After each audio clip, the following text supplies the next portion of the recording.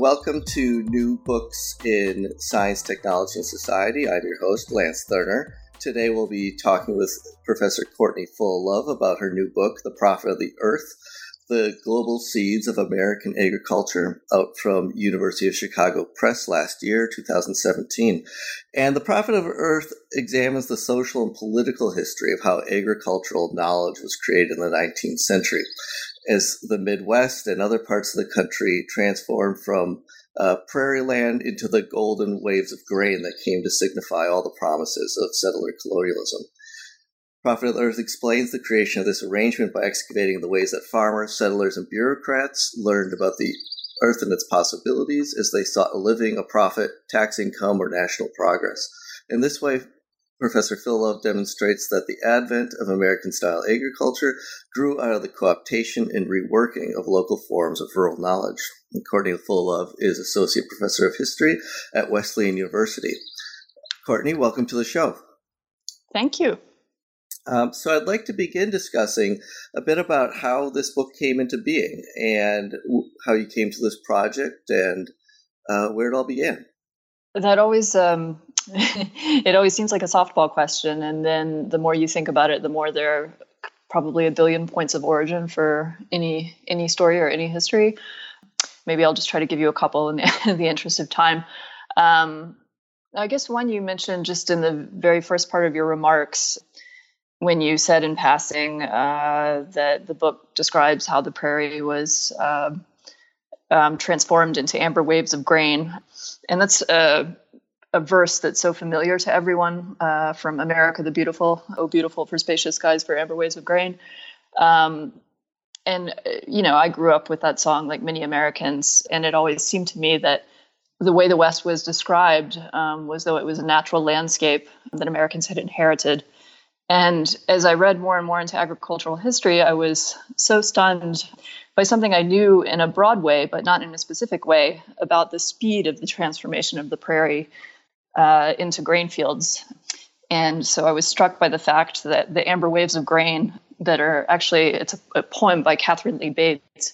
When she wrote the poem in 1893, the amber waves of grain were about 20 years old. And so I really wanted to understand how something that had been figured as so natural to American history was in fact such a novelty. So that's one point of origin. Maybe it's narcissistic, but for me, the autobiographical one is that I come from a very agricultural family in many respects. My grandfather was president of the Agricultural Experiment Station in Griffin, Georgia, and I grew up in Atlanta, but spending time in Griffin and in that environment and hearing stories of the experiment station, I was always so surprised by how international and cosmopolitan that environment seemed, when what I knew from my peers and the media, and certainly once I went to college at Columbia, was that the South was rural and backward. And so I think I really struggled as I was coming of age and as an adult to reconcile this idea of the rural backward South with the stories of international research and cosmopolitanism that I had grown up with. So maybe I'll stop at 2, even though people usually like things in groups of 3. Sure. So can you describe a little bit about the structure of the book? So it's organized in 3 parts. Part 1, collection. Part 2 is migration. And part 3 is preservation. How did you come up with these categories? And why are you organizing the book this way? Oh, that's an interesting question, which I probably should be able to answer right off the bat because I remember just laboring over that structure. But in reality, when you write a book, you have so much text and you're trying to figure out how to organize it into a narrative for a reader. And as I thought back over the experience of researching the book, I thought that the most meaningful way I really made my way through the material was actually in the work that I had done traveling, collecting plants with botanists and plant genetic resource specialists. And that field work is described in the book. The collection was for international gene banks aimed at biodiversity preservation and also various kinds of plant breeding projects. As I say in the preface to the book and throughout, I learned an enormous amount traveling with that group of scientists and seeing on the ground what biodiversity preservation and agricultural improvement looked like in the 21st century. And so as I tried to make my way through the historical material, it occurred to me that those practices of collection and migration and preservation are essential in the 21st century, and they also describe the history that I was trying to convey. So that's how I came up with that structure. Yeah, and so we start with like such a unexpected place. You begin the book at the Patent Office, and the story of James Morrow. Why the Patent Office? Why is this story relevant to the history of seeds? Yeah, that's a funny question, and it's one that I suppose has a boring answer and an interesting answer. The boring answer is that actually my dissertation research was on the 19th century U.S. Patent Office, and the dissertation was really much more broadly about the idea of intellectual property law and property rights and invention and how those developed in the 19th century. The thing that really caught my imagination when I started studying the Patent Office was that it was absolutely chock full of seeds and plants. And, you know, as a graduate student, when I discovered that, it was something I really wanted to make sense of. I was aware that there were these very extreme political controversies over property rights and seeds in the 21st century, but I thought that they were basically new. And so when I discovered that the Patent Office in the 1850s was chock full of seeds and cuttings for distribution to American farmers, I really wanted to understand that prehistory. And as it turns out, the Patent Office, prior to the formation of the USDA in 1861, was the primary sponsor of federal research and development and agricultural improvement. You know, there were not patent rights attached to seeds. It was public research.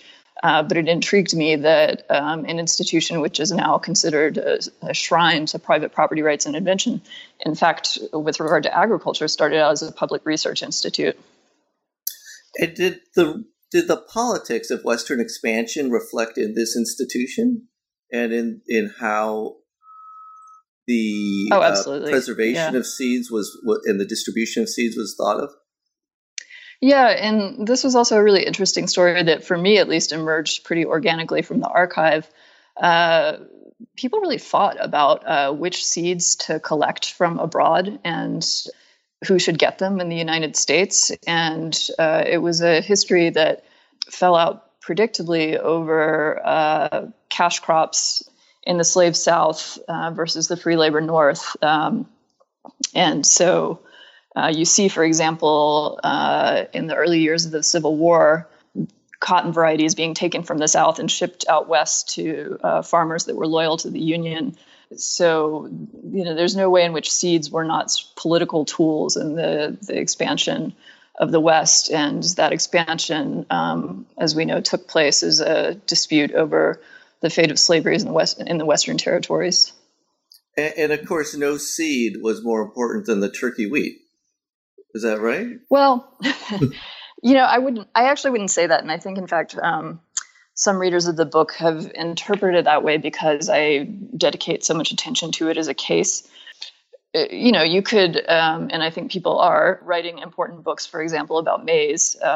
Corn is a major crop in the United States. I was more, wheat is a hugely important crop in the settlement of the West, but I was more using that as a case to try and describe the transformation of the prairie into a grain field. And, you know, as I say in the book, it is very important that the varieties of wheat that will grow on the eastern seaboard, these soft white varieties from northern Europe, will do absolutely nothing on the prairie. They don't survive the winters, they don't survive the rust and the pests. And so these hard red winter varieties, the turkey wheat you alluded to, were instrumental in actually being able to cultivate the stiff soil on the prairie. So in that sense, yes, it's a hugely significant crop, but I wouldn't say it's the most significant. Yeah. And so how did the turkey wheat get to the Midwest, and why does that story matter? It's an interesting question. And I give what I hope is a pretty clear narrative in the book of how Mennonites, German Mennonites who were settled in southern Russia, who were fleeing various Russification policies and looking for a new home, eventually settled in the prairie in the 1870s and brought with them seed grain that was very important in making that a major crop in the West. So that's the simple story, and it's a story I tell, and then it's a story I try to question. because there's a way in which we don't know. We get that history from Mennonite sources, which are extremely thorough and extremely important, but they're also heritage histories. And so they have a vested interest in building up the memory and contribution and legacy of a community. And, the more you sort of peel back the layers of this story, the more complicated it gets. There's significant evidence that Mennonites probably brought seed grain with them in the 1870s. But if you really look back into the 1850s, you can already see varieties that look quite similar being cultivated in other places. And so there's a way in which it was the dedication of these Mennonite cultivators who settled in mass on the plains that made turkey red wheat a major crop. Something that concerns me a lot in the book is the extent to which turkey wheat didn't sort of spring from nowhere in southern Russia. I try to look back and figure out where those crop varieties originated and how, in fact, what the term turkey wheat means. And this is a really complex and thorny history, which other historians are also trying to unravel. But the truth is, when we look back at the deep history of any crop variety, it gets very hard to assign rights of ownership and origination to people. When you think about wheat as a crop, it has basically a 10,000 to 8,000 year history. That's a lot of individual introducers and improvers. And so one of the arguments I make in the book, which I think is significant, is that we can't think of crops as inventions, certainly not discoveries. They're really collaborative technologies with really deep histories. Right. And for this reason, you call the seed a deep time technology. Now, this contrasts significantly with the normal temporalities that historians use to describe the past. In the 19th century, for instance, the Gilded Age and Manifest Destiny define the temporalities we use. How does a historian bring these different senses of time together to reinterpret the past? Yeah, I think it's a really important question. I mean, when you think about the narratives that we have to organize 19th century history or American history, in some ways they're really blunt instruments, right? We have this 20th century idea of innovation that's been sort of grafted backwards onto the 19th and 18th centuries. The idea of the ingenious Yankee and Americans as improvers. We also have a really cherished myth of the American dream, the idea that hardworking immigrants have created American history. And I think that in some ways these narratives remain essential. But, if you back up to 10,000 years, they don't make a whole lot of sense anymore. And even the kinds of evidence that we use to construct histories seem to leave us with really different narratives of innovation. It makes a lot more sense to think about collaboration and stewardship than it does to think about breakthroughs and individual geniuses. There's no way in which a wheat seed would have survived for that many generations were it not for the combined labor of many people in many communities. And so in our sort of matrix of values that we use to organize our societies, things like continuity and tradition and community start to look quite a bit more important. So I think those are some of the values at stake in the way that we describe these technologies in longer time frames. There are also questions for historians that are troubling. What kinds of sources do we use to construct those narratives? When I'm looking in the 19th century, I can look at commercial histories, business records. I can look at heritage histories. So the records that, for example, Mennonite communities leave behind. I can look at state archives. So I spent a lot of time, knee deep in archives of the Patent Office and the USDA, for example. And these all leave paper trails. Paper trails are also good at assigning things like individual rights of ownership or things like state control. What do you have when you look back 10,000 years? You may have a bit of charred seed that was found underground somewhere. You also, interestingly, have a 21st century seed, which in ways that aren't fully understood bear the traces of every generation from which it's evolved. And so there are very interesting questions, I think, for historians going forward about how we collaborate with scientists, geneticists, or bioarchaeologists, for example, to try and use organisms themselves as historical records. They don't speak for themselves, and I think there's such a priority on the science of genetics these days that people sometimes think these records are themselves the truth. But the truth is that we actually need historians, humanists, social scientists to interpret those records and tell people what they mean. Yes, and so you're very eloquent in the book about the importance for historians of handling different temporalities at the same time.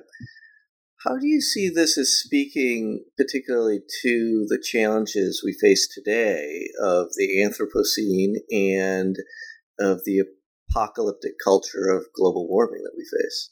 Yeah, no, I think it's an essential question.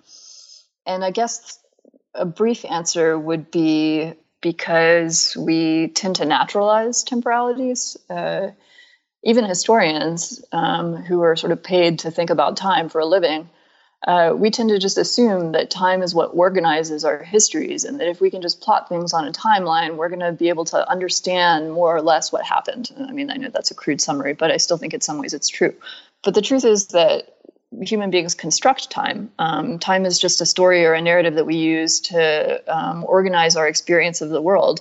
So it matters quite a bit whether you think that the advent of industrialization and the burning of fossil fuels was a pivotal event that set humanity on a crash course with the planet, or whether you think actually that agricultural practices based on the production of cash crops for global markets set the stage for that transition to fossil fuels. There are ways in which these temporalities are intertwined and layered that I think teasing out can help us cultivate more sophisticated political interventions and understandings of the threats to global well-being and climate, for example. Something I talk about at the end of the book is as you put it, the recourse to apocalypse. I do think that there are major threats to the planet and to our coexistence with it, probably more to our coexistence with it than to the planet itself, but certainly to our coexistence with a number of other plants and animals and other organisms. I think those are real threats, but I'm also very conscious of the ways in which the apocalypse is used to justify all kinds of political actions in the interest of the world at large. But it seems to me sometimes that's a cheap shot, that actually if we had better histories, if we had better accounts of how these threats came into being, then we would have better ways of addressing them. So I don't think it's enough just to say the world is ending, we're all implicated. Now governments or the Gates Foundation or whoever can make major interventions to try and stop the train from crashing. I actually think we have to think much more precisely about the kinds of threats we're talking about and how we can intervene on a local level to avert them. I see your book in a significant way as being ultimately about humility and loss, the loss of biodiversity and the loss of knowledge. Is that what we should be taking away from your work? That's interesting. Yeah, I wouldn't have said that, but I think you're right. And I also think humility is a little bit of a hard line to toe these days. It's not a dominant part of our political culture or our technocratic culture. I'm thinking of Anna Singh's book on mushrooms and this idea of an ethics of precarity. And I'm thinking of a review I read of that book in which I felt that the reviewer really misunderstood her concept of precarity. I think that the review indicated that before we can think about things like vulnerability, we need to think about concepts like security. In some of my teaching and my other work, I'm really critical of the idea of food security as a concept that emerged in international geopolitics that has more to do with the prosperity of states than it actually has to do with the prosperity of local populations. But I think those outmoded national security-based approaches are just not very sophisticated ways of thinking about ecosystems, of thinking about the ways that human beings coexist at a very local level and a very global level with other organisms. And so one of the points of the book was to try and sort of comb back through these layers of history to look at that coexistence. And, you say loss, and I think that's right. I do spend a lot of time talking about the attenuation of biodiversity and the erosion of other ways of knowing about plants and thinking about plants. Botanic medicine is a case I talk about in several chapters of the book. But I wonder if loss is exactly the right word, because something I'm somewhat more concerned with is the ways in which those knowledges or materials get claimed or reconfigured by other institutions. So, for example, the way that the USDA or other institutions of improvement can draw on the knowledge of local communities and make it into something else. And often that means that it's subjected to new kinds of values and imperatives. In the history of agriculture, probably the most significant one is crop yields. It becomes sort of the dominant imperative to grow more food, to grow more grain. But that's not necessarily what, if you looked at a local community of farmers thousands of years ago, they wouldn't have thought that was the priority. And so it's really interesting to look at how these different values and imperatives of new institutions guide both the history of the crops themselves, of plants themselves, and of human knowledge about them. And regarding the question of humility, I was thinking particularly of your of those later chapters, and especially the one titled "The Allegory of the Cave in Kentucky," and this man John Uri Lloyd. Can you explain who he is and his interesting book that you described? I'm so glad you asked about him, because I found that when people who are interested in the history of agriculture read my book, they tend to get through the part one, which is about the patent office and the sort of predecessor organizations to the USDA. And they get through part two, which is about the migration of these Mennonite farmers to the prairie. And they're interested in that. And then they get to part three and they're like, what is this? Why is she spending 2 chapters talking about this obscure Ohio pharmacist, John Uri Lloyd, who was best known as for his affiliation with the School of Eclectic Medicine, which was a school of botanic medicine in the U.S. in the 19th century. But he himself wasn't really an eclectic. He was a botanic pharmacist and a compounding pharmacist. And so he's really interesting, actually, both for his ideas about plants and the way people use them, but also as a material record of what's going on in the ecosystems in the prairie. So I spend part of a chapter explaining how he tried to procure echinacea, a supply of echinacea from the prairie for this new medicine that he was developing, and how he really struggled to get enough of it because the prairie was being rapidly transformed into grain fields. And it's very interesting labor history, who the people that he contacts to try and acquire these supplies and how they know what the plant is and what the different varieties of it are.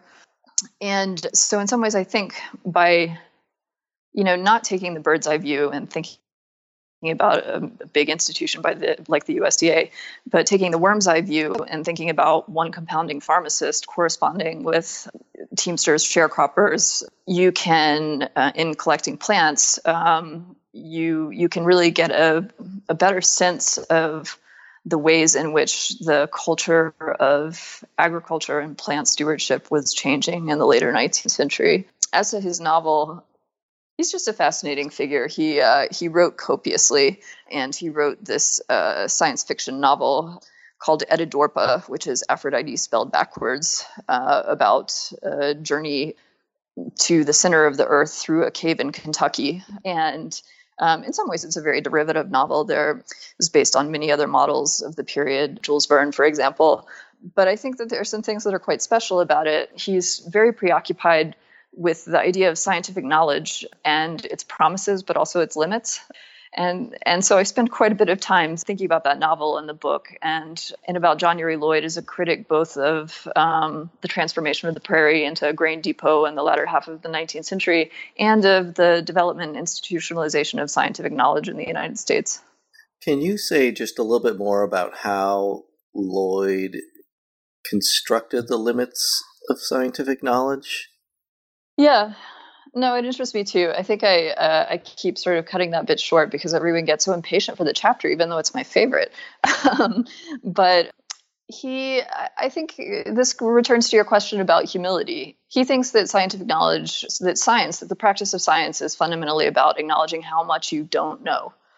And he respects scientific method as he understands it, but he also thinks that practices of objectivity and observation are hopelessly limited. And so what I see coming out of that novel again and again is this real critique of hubris and this call for humility. And yeah, it's written as science fiction. It's really it's a really cool book. They eat giant psychedelic mushrooms and defy gravity. There's a lot of good stuff going on in there. But the fundamental point is that we don't really know anything, and how we behave as human beings when we acknowledge that plants are probably smarter than we are, what that means for us as investigators and observers and stewards of our environment. Elsewhere, his writing is less, when he's not writing fiction, and when he's not so prone to abstraction, he puts it a lot more concretely. He really lamented the transformation of the wildgrass prairie, and he thought that the agricultural model that was developing in the United States was very short-sighted and was going to be environmentally extremely detrimental in the long run. And in that, he preceded many other critics, but he also wasn't alone in that. There were many critics of that transformation, and sometimes I think we can lose sight of that. Yeah. So, are there aspects of your book that I have not yet questioned you about that you want to make sure are present here in the interview?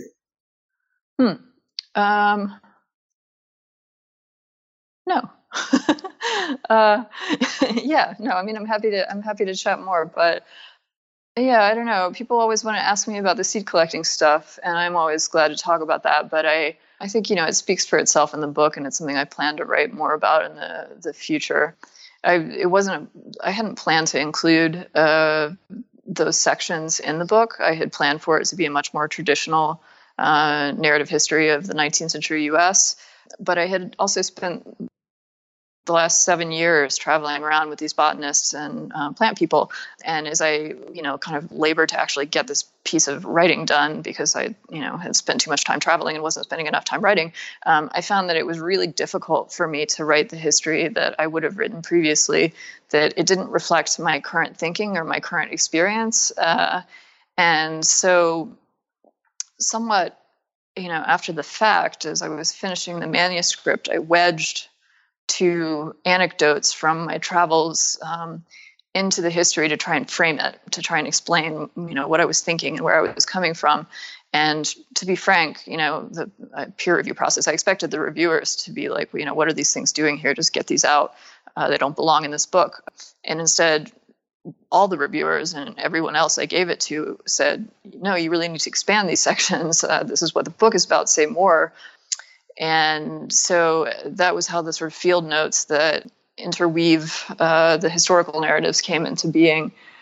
And so I try to use those to articulate some of the ways in which this 19th century history remains essential to the 21st century, and the ways that we think about world food systems and world biodiversity, and how it's organized, how it's managed, how it's preserved or not. So. One of the stories from these field note sections that I found most compelling and interesting was concerning local knowledge and a man and his dog in a patch of red land somewhere in Armenia that you came across as you were searching for the turkey wheat seed. Can you explain a little bit about that encounter? Oh, yeah. Okay. So actually, correction, it's not really accurate that I was trying to collect turkey wheat in Armenia. I was on a quite separate collecting expedition that it was targeting cereal crops and wild relatives of cereals for a breeding program, but not that particular variety of wheat. But the travel took us to various areas of the steppe region in that area. I think the narrative you're referring to is, I describe being in this sort of nondescript field at the foot of Mount Ararat on the Armenian side of the Turkish border. And I think we had to get out of the car, actually, because some cows blocked the road. And so we decided to take a little leg stretch. And we ran into the guy who was directing the cows out of the road, the herder. And, he was sort of interested in what we were doing around there. So we got to talking to him. He was a nice guy. And he said, oh, well, if you're interested in plants, you might be interested in these plants that my dog found. Botanists can be, they love to learn from other people, but also we weren't really looking for the plants that his dog found. But nevertheless, we were curious. And so he took us to a field nearby and told us this story about how his dog came back from the field with his legs completely red. He thought at first that he was covered in blood, and he was covered in blood, but it wasn't the dog's blood. It was the blood of the worms that had been feeding on the plants in the field. And the interesting thing about this, for the pastoralist, the herder, the guy we were talking to, is that the blood of the worms was used as a dye stuff. And it's really similar to what's referred to often as Ararat cochineal dye. You can see it in medieval garments and illuminated manuscripts. And this was not exactly Ararat cochineal, but a really similar variety. And so he thought, as botanists, we might be interested in collecting this plant to commodify it in some way, to sell it. It wasn't what we were looking for, and we didn't collect it. But nevertheless, it was a pretty interesting history, and pretty interesting that he had sort of gathered that information traveling in the field. I was sort of curious about how he would have that level of detail about it. And then digging into it a little bit more, it appears that there are sort of different nonprofits that are active in the area trying to preserve and resurrect craft traditions with these dye stuffs. And so I think that it's sort of a very roundabout labyrinthine story, which is what a lot of the stories I find both collecting plants and in historical research are like. But I think if there's a lesson to be taken from it, it's not really a lesson about innovation. It's not even a lesson about static traditional knowledge of sort of the romanticized pastoralist. It's really about the fact that knowledge travels. This guy knew what he knew because his dog was wandering around in the field, so his dog knew more than he did in some ways. But he also knew what he knew probably from talking to other scientists and people that he had met as he was traveling around the fields and in the area with his cows. So knowledge moves, and we have to think about that when we devise categories and institutions for assigning ownership to knowledge and property rights to knowledge. It's not nearly as simple or as static as we like to think a lot of times. Well, thanks for describing that. Are you still collecting seeds? Do you still go out with these? I do, although we were supposed to go to Poland this year, and in the end I couldn't go. But I have high hopes for the Russian Far East next summer.